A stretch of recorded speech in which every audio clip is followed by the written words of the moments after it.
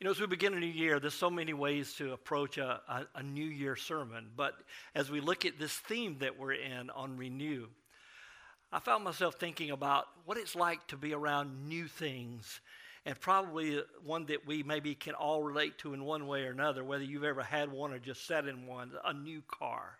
You know, there's just something about the smell of a new car when you sit down in it. I remember my dad getting a new car, and he let me drive it. And I was like, wow, this thing is so cool. It had bells and whistles that I'd never seen, but it had a smell to it that I can only describe as that new car smell. Now, there are things that we get that are new and they're fresh, and maybe you're not like this, but I'm a little emotional and seasonal in the way I'm made. And when it comes to a new year, I find myself in a lot of reflection. I find myself thinking back not only on the year, but everything that's gone on in my life to that point. And then sitting before the Lord saying, so what's going to happen this next year? How can I have a sense of anticipation? How can I have a certain excitement?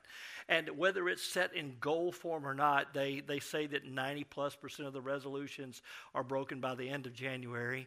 And right now, business is really good if you own a fitness center, but nobody will be coming in February, right? So most of our goals are physical goals about our weight, about our looks, or about things we want to start doing and habits we want to cultivate. And often when you even talk about that kind of thing, it's discouraging because you know you're not going to follow through. You know it's going to break down. You know you're not going to do it. I had one of the most discouraging emotions when my grandson, who is a young teenager, sent me a message and said he wanted me to join him in a read the Bible through plan. And I said, wow, man, I'd really like to do that, but I've made a commitment to another reading plan. But I would like to be a part of it with you. And so even this morning, he sent me his sermon notes from the where he's been to church this morning, and he sent me an update on his reading plan. And this kid will do it. I mean, he'll read the Bible through this year. When you think about your walk with God, and you think about goals that you need to set, what do you think about? Look on here. What would you like to change? What would you like to see renewed in your walk with God? I just want you to take this home like a worksheet and think it through. And I meant to have Nick create a slide that had our email address on here, but it is at wcsalaford.org. And you put in front of it just Al or Johnny. Johnny spells it without an H, Jonny, or Al at wcsalaford.org. And if you want to write and talk to us about one of these, maybe you need help in a certain area of trying to figure out how to renew these areas of your life. Let me just talk to you about them for a moment, just to get you thinking. Then we'll get to the text that we have set aside this morning in 2 Corinthians. But what about reading the Bible? What about it? Do you have a reading plan? Has anyone ever shown you a reading plan where you can read the Bible through in a year? And you realize that it's so big that you get discouraged. So what about a New Testament plan, okay? What if you just chose to read the New Testament through this year? A missionary recently told me that he was in college when he was longing to be a missionary, and a missionary came to that college and spoke in chapel. And he said, I read through a book of the Bible every day. Everybody kind of looked at him. He said, I mean, some of them are short, some of them are easy. And I have a little trouble with Psalms to getting through it in a single day, so I usually pace it out in a different way. But, I mean, we read other books, so why not read through a book of the Bible every day? And he said that he'd started that plan since he was in college. And I had to say to him, wow, you cover a lot more ground than I do. Because I have trouble getting through books because I start reading through a book of the Bible and I want to camp out at a certain place. And so maybe you want to learn how to study the Bible this year. Maybe no one's ever taught you how to study, or you want to find yourself in a way that you said, okay, I like scripture memory. I hear about that, and I'm not really good at memorizing, but if I wanted to memorize, what verses would I memorize? Where would I go with that? So what about your handling of the scripture? It says it's inspired by God. It's good to show us the path, to show us when we're off the path, to show us how to get back on the path and how to stay on the path. It's the word that God uses like a sword to pierce deep down in our hearts, to separate our soul and our spirit and our joint and the marrows and the thoughts and the intentions of our heart. Do you have any longing or desire to do better, have a renewal with the way you handle the Word of God? A lot of times I'll see Bibles in the car, and I think, okay, so did you throw that in there last week? You left it all week, and then you're going to take it out next Sunday and take it back in with you to the church house. But today we have so many copies of the Scripture, and you have the Scripture right there on your iPhone. And so, do you have a plan at all? What about prayer? It's interesting that when you talk about meditation in the public arena, this last week I was at a doctor appointment and going through the little thing, did you fall? And all these little things, questions asking me, are you afraid to be at home? And the little other questions that they were asking as they went through. And then she came to one, she said, is there anything about your religion that I should know about? Or I thought, that's the first time. I've never heard that one in there. I said, well, I have some. And she looked at me, I said, you're talking about meditation? Sure, it helps. There's nothing about, I guess it's for people who are caught in some kind of cult or trap that want to know if somebody can help me get out of this thing. But meditation is often talked about as it relates to your health. But we as followers of Christ know what it really means to meditate. We know what it's like to get something from the Word of God and let it work in our lives. What about your worship? Do you have a plan for corporate worship, for private worship? All statistics show that years ago people came 3 out of 4 Sundays to public worship services. Now you're lucky if people come 1 out of 4 in all the statistics and measurements. I didn't ask you to come here this morning to try to make you feel guilty, but I would like to ask you, is it something that you think about? Do you plan about it for Saturday night? Do you think tomorrow morning when I get up I'm going to go? They said that's usually when the decision's made about are you going to sleep in or are you going to go and be a part of corporate worship? Do you sense, as the Scripture says in the book of Hebrews, that we need to get together? Because when we get together, we motivate each other to love and good deeds. And there's something about being stirred up in the body of Christ, of worshiping together, affirming the character of God together, singing about God together, even letting God speak to us from His Word together. Johnny's mentioned it already. But we have, I guess you'd call it a goal. It's more of just a deep prayer that we want our corporate worship services to be so keenly aware of the presence of God that people come together and we worship together and they leave and say, God spoke to me. God worked in my life. God was there. His presence was permeating everything that was taking place. I've been told that a good way to evaluate a worship service is to get together after it's over and say, when did we sense God working? At what moment did we sense the moving of God? We have a longing that there be renewal in our worship. What about your fellowship? Do you know what that word means? In the original text, it's the word koinonia, where we get our word koinos, common. But there's a commonality when you get around other believers that you don't have anywhere else because you have shared in a fellowship with one another. And that's something that may happen so instantly that you find yourself having more in common with someone that you've only known a few hours compared to someone that you've known all of your life, because you sense God at work in their life and you sense that they get you, all right? They get what's going on in your life as God's working inside of you. Fellowship. We need to be encouraged by fellowship. The Scripture says encourage one another day after day. We need to be accountable in fellowship, where we can share with one another what we're doing, and we can experience those other one another's in Scripture, where we pray for one another and we even rebuke one another and we hold one another accountable to do what we say we really want to do. There's renewal that we long for in our fellowship, whether it be in the encouragement or the accountability, whether it be in joining a group like we have set up that you can join on Sunday, Monday, Tuesday nights, or whether there's some other place where you're with ladies and study Bible at the Church, First Baptist Woodstock, during the week when our ladies meet over there, or our ladies' monthly meeting, but there's something about you committing to fellowship. What about witness? At one point, I had verses listed by this, and I'm sorry they didn't get on the final draft. So you could go home and just think about this. When Peter writes, he says that we need to be ready to give an account for the hope that's in us. Would you be ready tomorrow if someone asks you, why are you a follower of Christ? If someone asks you, how could I be a Christian? Justin's not here this morning. Perhaps he'll be listening to this later. Justin is a growing young leader in our congregation, and he's at his father's bedside who had a heart attack, and he's there ministering to his family.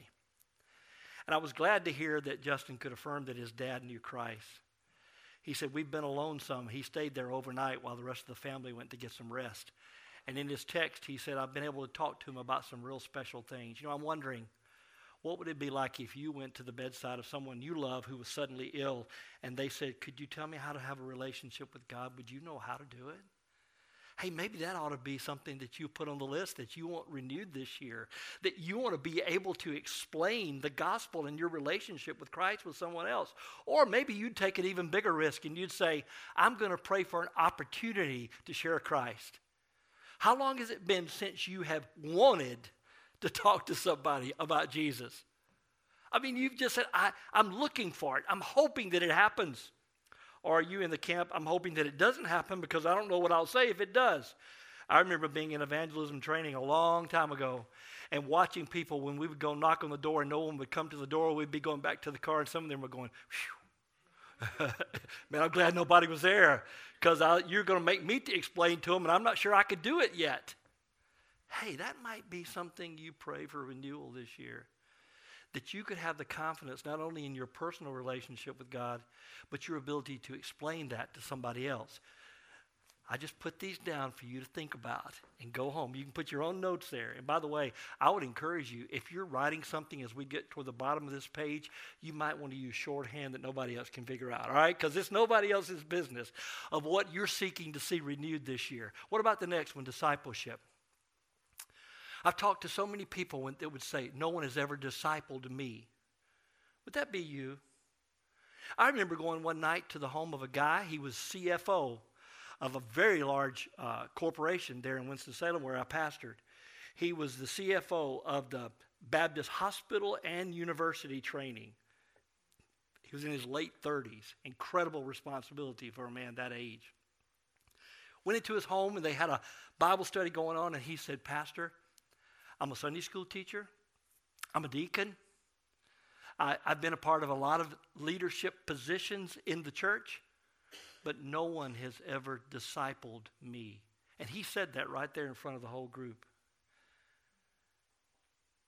It'd be okay for you to admit that no matter how old you are. No one's ever really helped me define the path of what it means to be a follower of Christ so that I could confidently become a disciple maker. Hey, that'd be a great thing for you to pray to be renewed this year. That you either want somebody to help disciple you or you want to become a disciple maker in the new year. What about generosity? I appreciate the fact that Johnny's already affirmed that we have a lot of that going on so that I don't feel really bad about scolding a bunch of people who are squeezing too hard to their money, all right? I'm not after your money. I don't need your money. And as a matter of fact, God doesn't need your money.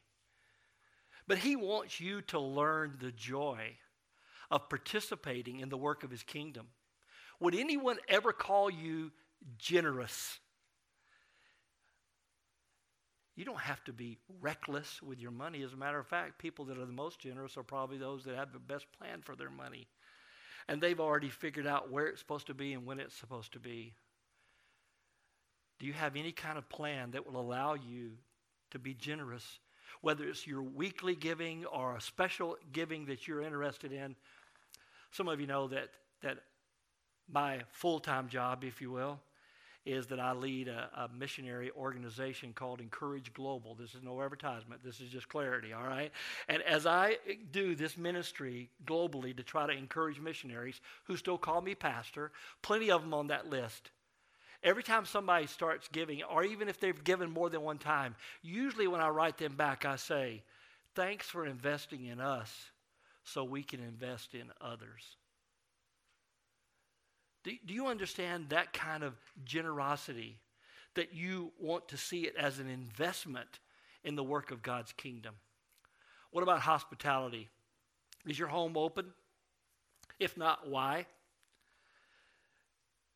I've lived in places where most everyone there had much better stuff than we. And I didn't really want them to come over and see the junky place where we lived. I'll never forget being in a supper club, okay? Which, by the way, is not a bad thing if any of you want to help start off a little supper club. Where 2 or 3 get together and they rotate at each other's house. We were in this supper club, right? We were just finishing seminary. And there were, I think, 4 couples in this supper club. And we went to the very first one, and it was to an architect's home.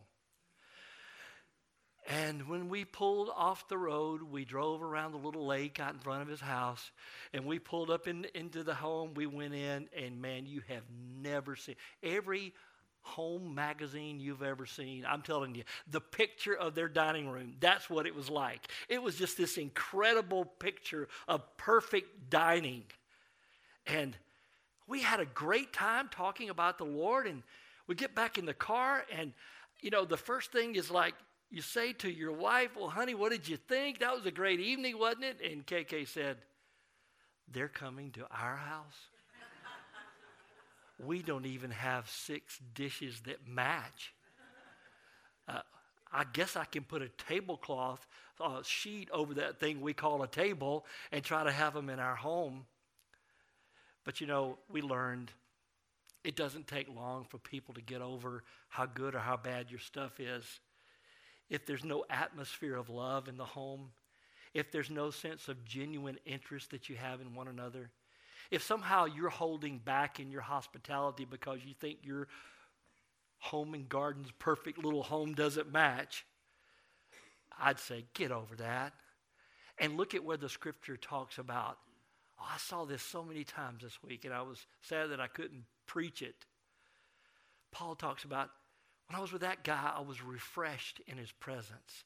And when he comes, he's going to refresh you. And this whole idea of being refreshed and renewed was seen in the character of the people and the way they loved and the way they influenced the others.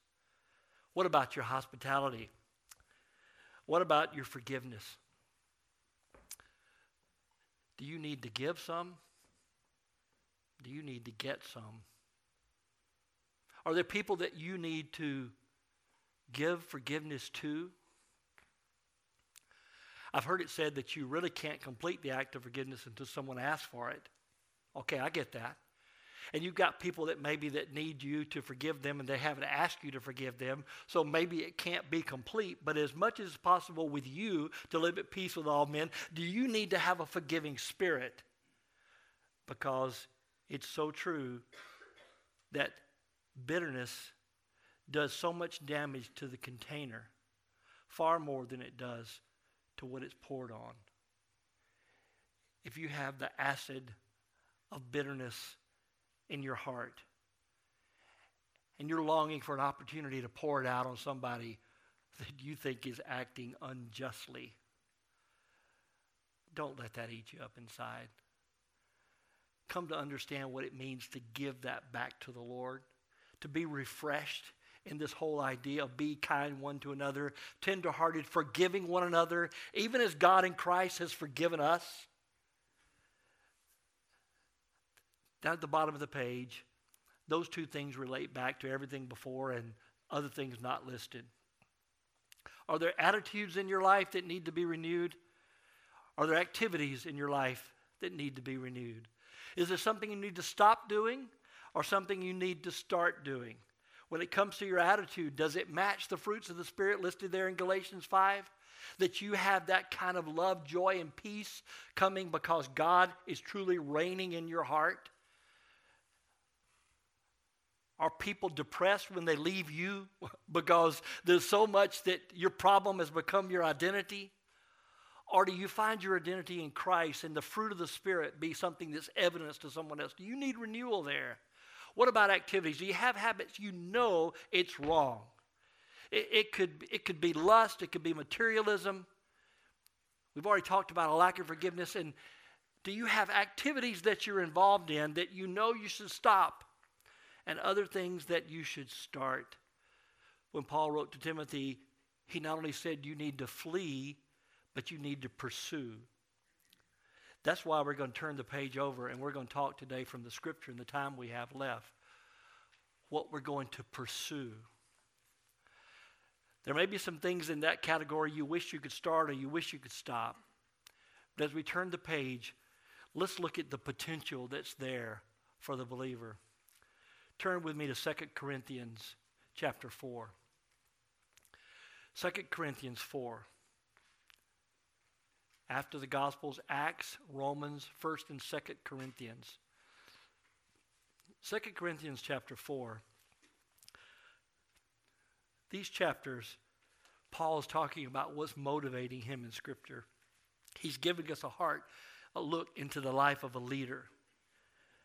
But as he comes through talking about having this treasure in jars of clay, this past week, I was talking to a missionary.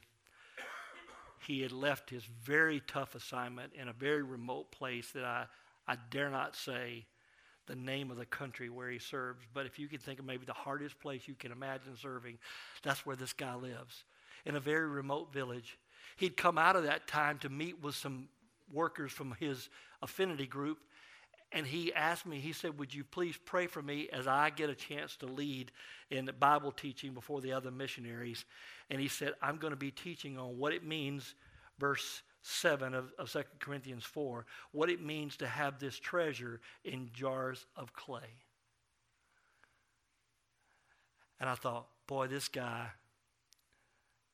he has so much insight about how God's working in his life and where he lives and what he's doing, that he is a very fragile jar of clay, but he has the treasure of Christ living in him. As Paul talked about all these problems and things that had gone on, go down to verse 16 and look at what he says. So we do not lose heart. Though our outer self is wasting away, our inner self is being renewed day by day. Renewal, renewed. The outer self is wasting away.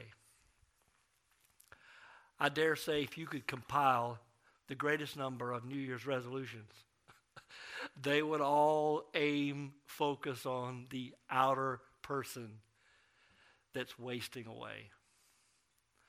I'm going to stop smoking.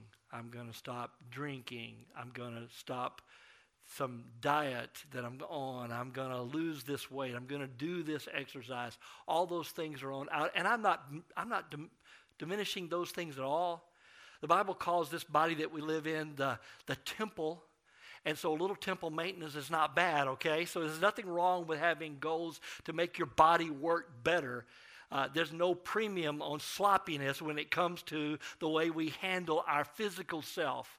However, true renewal is something that happens so much deeper, that is not measurable often to the human eye, but can certainly be measured from heart to heart. This outer body is wasting away.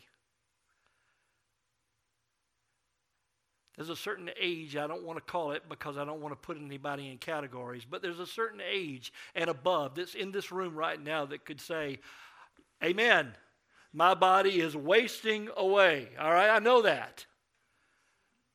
This outer self is wasting, but our inner person is being renewed day by day. I don't know if you want to write it on your note sheet or not, but up at the top there, I would call this the potential or the possibility.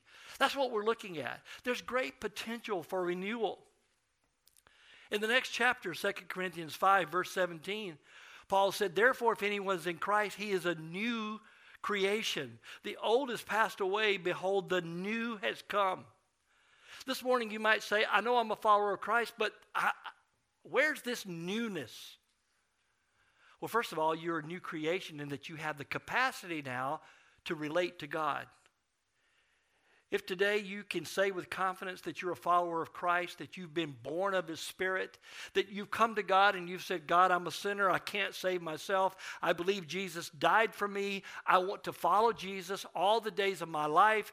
I want to know that when I die, I'm going to heaven. I need a relationship with you, God. I can't restore it. I believe Jesus restored it when He died and when He was raised. Something happened when that happened. It was not just something you said to God. It was something God said back to you. In 2 Corinthians 4, right before this, as Paul's talking about the power of the gospel, he says that the one who said, light shall shine in darkness, has shone in our hearts to give the light of the knowledge of the glory of God in the face of Jesus. In other words, you remember how in the book of Genesis, God spoke and said, let there be light? When you came to God and you said, God, I know I need a Savior, you know what God did? He spoke into your heart and said, let there be light. When you came to God and you said, my life's not working, I need a whole new way to do life, God spoke into your heart and said, let there be life. He made you a new creation. Today, you don't have the capacity to overcome certain habits or to start certain things. You're not able, the Scripture says, until God takes up residence in your heart. And then when He's living there, anything Jesus can do, He can do in and through you, because God has put Him inside of you to change you from the inside out. Therefore, if any man be in Christ, he is a what? He's a new. You weren't quite ready. I really did want you to say the word, all right? If any man be in Christ, he is a new creation. We're talking about renewal, and you are new, unless you're still old, because you haven't put your faith and trust in Christ yet. But if you have, you're a new creation. Now, the old has passed away, behold, new things have come. That doesn't mean that there's nothing old going on inside of you. You still have old ingrained habits. We're going to talk about the renewing of your mind next week. But today I want us to look at the capacity, the power, the indwelling power to change us from the inside out. That's why the Scripture would say it is God who is at work in you, both to will and to do for His good pleasure. Can you say that with confidence? God's at work in me. And He's at work in me for His good pleasure. That's the power, that's the potential to change. But now, what about really understanding the power? Where does it come from? What holds you to it? Well, that's 2 Corinthians 5, verse 14. Look at what it says. 2 Corinthians 5:14, it says, for Christ's love compels us. I left out that word because I wanted you to write it in. I wanted you to experience writing the word love, because I wanted to drive it home to you. It's the love of Christ that compels us.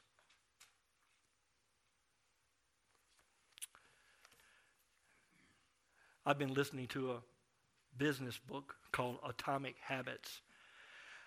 I can recommend it to you with a caveat that the guy's not a believer and it's not designed for Christians, okay? It's just a book about habits, all right? And in this book, as this guy's talking about changing habits, he talks about what is it that's going to hold you to it? What's going to make you repeat it? And as I was listening to it the other day, he said, in 19, he called the date, almost no one wore a seatbelt. And then in about 15 to 20 years, almost everyone's wearing a seatbelt. What caused that change to take place? And he talked about the laws, and he talked about the common acceptance, and he talked about peer pressure, and a lot of those things that caused that change to happen. But it went from nothing to almost everyone. What causes that kind of change? Well, when you think about a seatbelt, technically it is called a restraining device, right? It's to hold you back in an accident. This word is flipped. It's not a restraining device, it's a constraining device. It holds you to it. What holds you to it? There's nothing else that's going to hold you to any of those things that you said you wanted to see renewed on this side of the page. Nothing's going to hold you to it except for the love of Christ. That's the only thing that's going to make it work. It's not me doing these works so God will like me better. It's not me doing these things so that somehow I can brag to other Christians that I'm doing things they're not doing. No, genuine renewal, genuine change comes from the love of Christ controlling us. Look how that verse goes on. It says, I've concluded this. I've understood that one died for all, and therefore all died. And that as he died for all, he did it so that those who live might no longer live for themselves, but for him who for their sake died and was raised.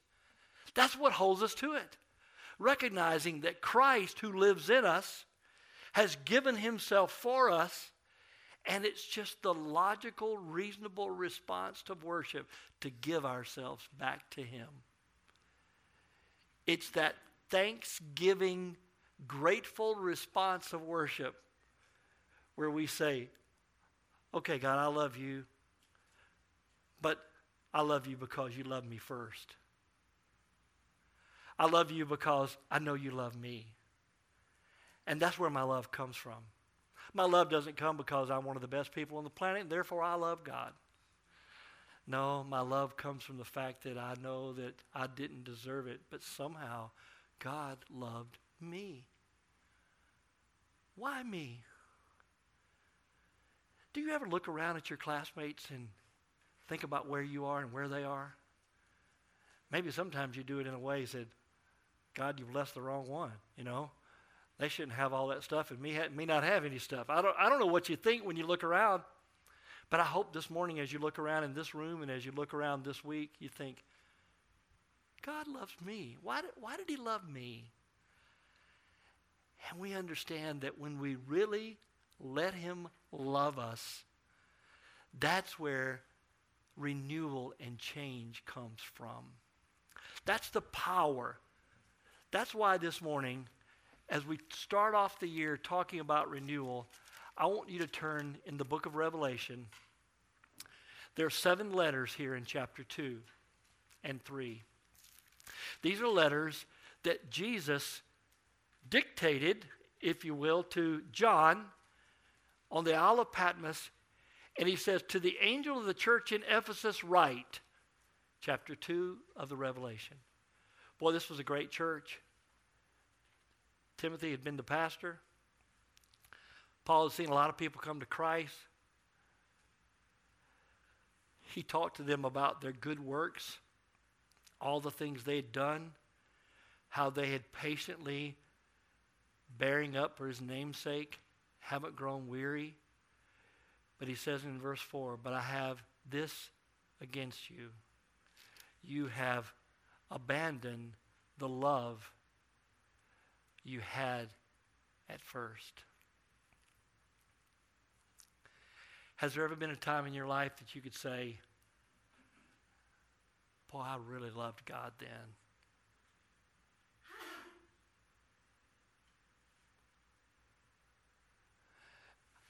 I remember one day I was in a counseling setting. I hadn't sought it.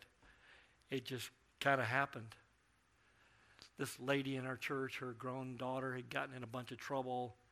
She felt like such a failure because her daughter had gotten in all this trouble. And her husband brought her and set her down in front of me. He said, here, you do something I can't. So I'm sitting there talking to her. She was good friends of ours. And I asked her, I said, was there ever a time that you really knew God loved you? Oh, sure there was. I said, okay, well, just wait a minute.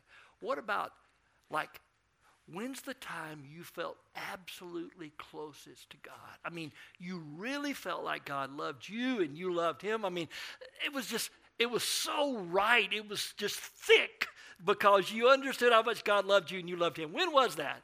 She said, I guess it was at a camp when I was in high school. I remember everybody left and service was over, and I just sat there right up front, and I couldn't decide whether to cry or whether to laugh because it was just so real, and I knew that God loved me. I said, okay, do you think that day when you let God love you and you loved him, do you think God knew that this day was coming? Well, I guess so. Well, of course he did. Because God's not restrained by time. And God saw this mess that you were going to be in sitting here today, and he loved you that day. And in a way, that ought to make you love God more now. Because he knew all of the mess that was going to happen in your life. And he loved you anyway. And you think he's so disappointed in you now, but he's not. He gets your pain. He gets the disappointments that you feel. But he's as committed to you right now as he ever was. What about you today? Has there ever been a time in your life that you really felt like God loved you and you loved him? Do you remember when you just couldn't study the Bible enough and you just couldn't tell people about Jesus enough and you were just so excited to know him? What would you call that? I think the Bible would call that first love. Oh, this applies to your marriage. Do you remember? I mean, back then we had to pay for long-distance calls. I know that somebody might want to explain that to some of the millennials, all right? But we had to pay for phone calls. And man, I just couldn't talk to KK enough. I would stay in Roswell to midnight and drive back to college up in North Georgia. I just couldn't talk to her enough. She wrote me some of the most incredible letters, and I'd pick up the phone and call her because I didn't have time to write all that back to her. So she can't save too many letters for me that I could say that she wrote to me. Oh, the first love. What about your first love with the Lord? Jesus said to this wonderful church, I've got this against you. You've abandoned the love that you had at first. But notice he tells them what to do about it. Remember, therefore. This morning, I hope that you've recognized the need to reestablish a greater intimacy with God. Or if you've been overwhelmed by that lately, you're just fanning that flame that was already there, but through the recognition of a longing to have a deeper, more intimate relationship with him, remember. Remember how he's worked. Oh, this morning I could recount times that I've seen God work so dramatically in our life. But I hope that God's not through working dramatically in my life.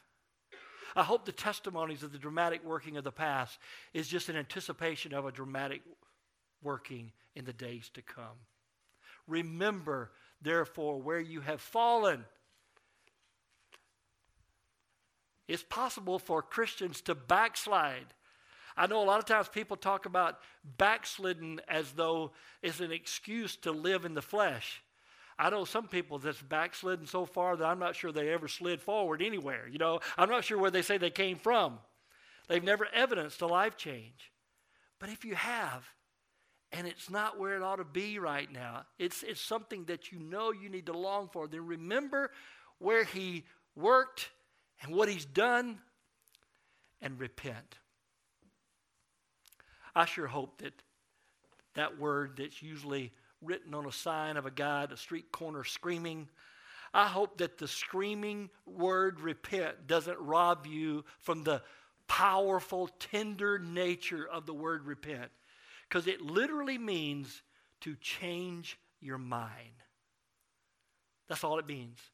It means you're going in one direction and you change your mind to go in another direction. And this morning, God tenderly calls his children, repent. Just stop going that way and turn this way. Stop doing that and Start doing this. And do the works like you did it first. So I've given you 4 little boxes there at the bottom. I want to give you something to write in, and then I want to bring you to a point of prayer. Looking at those texts together, the first one is, and it's not going to be on the screen, so you're going to have to write on your own, all right? The first one is, recognize your need. That's a big part of it. I don't know if any of you journal, if you write in your quiet times. I've done it consistently at times, and I've done it inconsistently at times. But I've always found that when I journal, when I get to the bottom of the page, I'm either going to know the problem or the answer, but either way, it was a victory because I at least wrote it out and thought through it.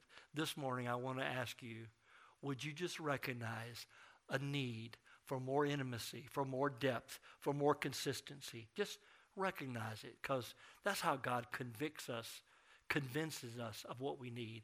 Number 2, remember and reflect on how God has worked in the past. And that's a good thing, for you to remember his faithfulness and to remember his goodness. You are good. You are good. We sang it to him over and over again. To remember and reflect on his goodness. Number 3, repent. Turn from the way you've been doing it and turn and cry out to God. I spent so much time preparing for this message trying to figure out how to make it concise, and I just had to write it down over and over again in a journal. Oh God, I'm crying out to you. I'm just asking you to do something fresh and new in my life and in our church family. Repent. And the last one is renew your mind. I'm going to talk about this in depth next week. But this morning, I just want you to know you can learn how to set your mind on things above and not things below. You can learn how to speak to your soul.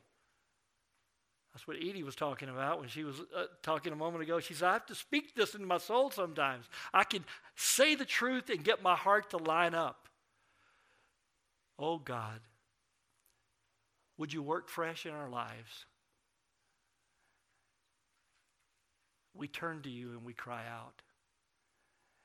And we want you to teach us how to walk with you like we did in our first love. Would you pray with me? This morning, as God works in your life, I want to tell you the good news that if we confess our sin, he's faithful to forgive us and cleanse us from all unrighteousness. All he's looking for you to do today is to agree with him. Can you do that? Just agree with him. Agree with him about what's right. Agree with him about what's wrong. Agree with him about what you need. Agree with him about the change that you long for. Just agree with him. If we say the same thing about it that God says about it, he's faithful and he's just to forgive, to restore, to empower, to align. Oh God, we thank you that we are new creations in Christ. And we thank you that you've made all things new. We thank you for the power and the potential that lives inside of us to change us from the inside out as you work in our hearts and lives. Lord, we pray for renewal in our church family. We pray for renewal in our personal walks. We pray for sensitivity and openness to receiving your love and letting your love compel us and move us.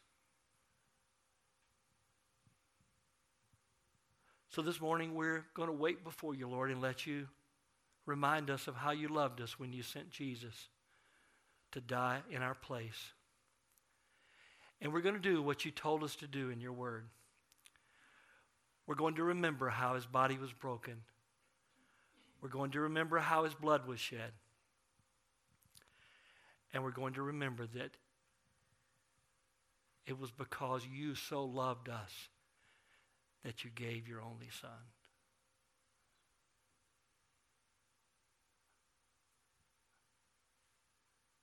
And it's in the name of the one who will make all things new, a new heaven, a new earth, and will reign forever and ever. It's in the strong name of our overcoming Savior, the Lord Jesus, that we pray. Amen. Would you look this way? If today your relationship with God is not what it should be, because you've never started one with him, that little connect card, you can make a note on there. You can hand it to me on the way out. You can put it in a basket at the back. If you have any special prayer requests, you can write them on that card. But now we're going to move in a time when the sermon that went a little longer maybe than it should have, we're going to let you preach a sermon now. Because the Bible says every time you take of the Lord's table, you proclaim his death until he comes. So I'm going to give you a chance to preach your personal faith. I'm going to ask you to come whenever you're ready and stop and take this bread and remember that his body was broken for you. And take this cup and remember that his blood was shed for you. You can take it and stand over to the side. You can go back to your seat. And you ask, who should come and do this?